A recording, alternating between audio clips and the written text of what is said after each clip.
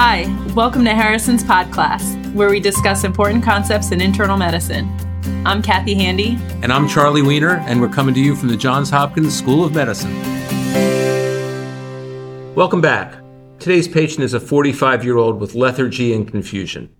Okay, Kathy, today we're seeing a 45-year-old man with a history of alcoholism and presumed cirrhosis, who's brought to the emergency department by his friend, complaining of 2 to 3 days of increasing lethargy and confusion.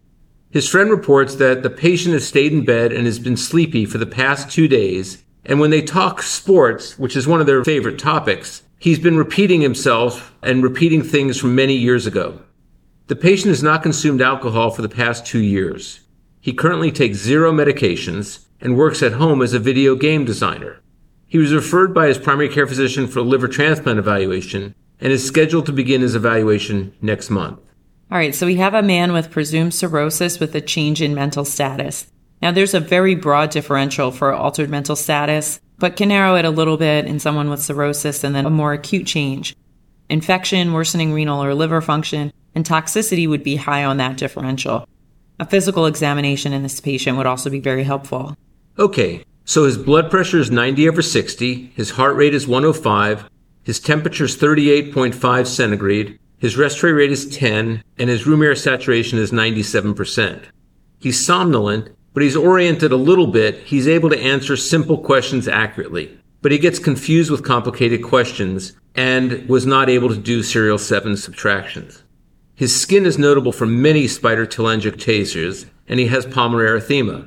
His lungs are clear, and his cardiac examination is normal. His jugular veins are flat at 45 degrees, though. He has distended, diffusely tender abdomen with a positive fluid wave. There's no peripheral edema, and he has no asterixis. So he's febrile with a borderline blood pressure and some tachycardia with a flat JVP suggesting intravascular volume depletion, but he has a distended abdomen with a fluid wave, which is from ascites. You mentioned in the history that he has presumed a cirrhosis, but he clearly has sequelae of chronic liver disease and decompensated cirrhosis with the spider telangiectasias, the pulmonary erythema, and ascites. Okay, well, what would you do at this point for more treatment or diagnostics? To begin, I would start with some fluid resuscitation in addition to basic labs, but he definitely needs a paracentesis to rule out infection. Okay, let's jump to the paracentesis because the question is going to relate to that. A paracentesis reveals slightly cloudy fluid with a white blood cell count of 1,000 per microliter and 40% neutrophils on the differential. His blood pressure increases to 100/65 and his heart rate decreases to 95 after 1 liter of IV fluids. So the question asks, which of the following statements regarding his condition and treatment is true? Option A says fever is present in greater than 50% of cases. Option B says initial empiric antibiotic therapy should include metronidazole or clindamycin for anaerobes. Option C says the diagnosis of primary or spontaneous bacterial peritonitis is not confirmed because the percentage of neutrophils in the peritoneal fluid is less than 50%. Option D says the most likely causative organism for his condition is Enterococcus. And option E says the yield of peritoneal fluid cultures for diagnosis is greater than 90%. All right, so this question is asking about spontaneous bacterial peritonitis, or SBP, in a patient with cirrhosis. Good topic. Okay, tell me more about it. So primary or spontaneous bacterial peritonitis, which is often referred to as SBP or PBP, it occurs when the peritoneal cavity becomes infected without an apparent source of contamination. In adults, it most commonly occurs in conjunction with cirrhosis of the liver, but it has also been described in patients with metastatic malignant disease, chronic active hepatitis, acute viral hepatitis, congestive heart failure, systemic lupus, and lymphedema, as well as in patients with no underlying disease. Now, although it mostly develops in patients with pre-existing ascites, it is in general an uncommon event occurring in fewer than 10% of cirrhotic patients. So how does the peritoneum get infected in these cases? The cause of SBP has not been established definitively, but is believed to involve hematogenous spread of organisms in a patient in whom a diseased liver and altered portal circulation results in a defect in the usual filtration function. Organisms multiply in ascites, which is a good medium for growth.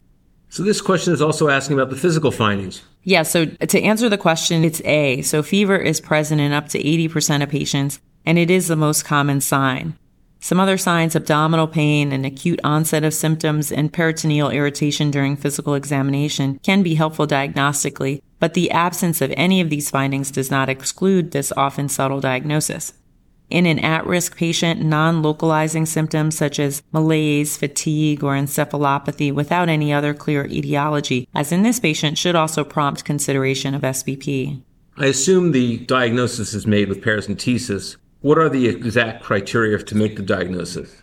Yeah, it is vital to sample the peritoneal fluid of any cirrhotic patient with ascites and a fever. The diagnosis requires the exclusion of an intra-abdominal source of infection. Blood cultures are seldom positive, and in fact, peritoneal cultures are also seldom positive. The yields of peritoneal cultures may be increased by inoculating into blood culture bottles.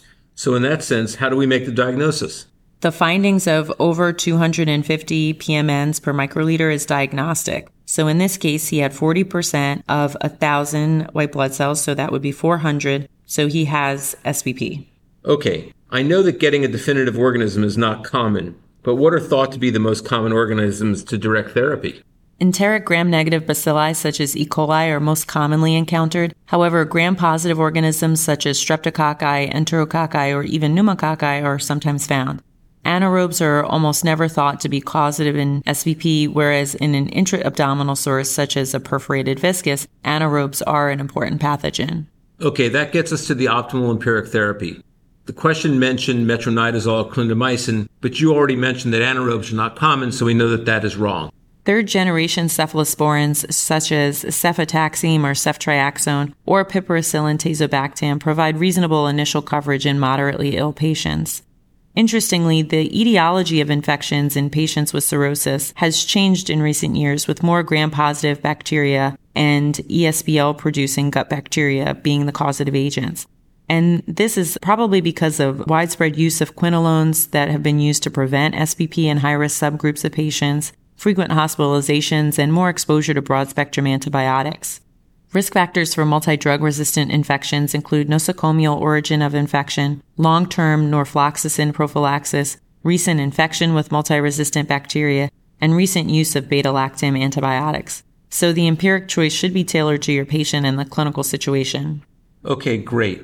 So the teaching points here are that in a patient with underlying cirrhosis, and particularly those with ascites, primary bacterial peritonitis or spontaneous bacterial peritonitis can present subacutely with subtle clinical signs. Paracentesis is important, and the diagnosis is made by the presence of greater than 250 neutrophils per microliter, even if cultures are negative. Broad empiric antibiotics should be started promptly. And you can read more about this in Harrison's chapter on intra-abdominal infections. This is Jim Shanahan, publisher at McGraw-Hill. Harrison's Podcast is brought to you by McGraw-Hill's Access Medicine, the online medical resource that delivers the latest trusted content from the best minds in medicine. Go to accessmedicine.com to learn more.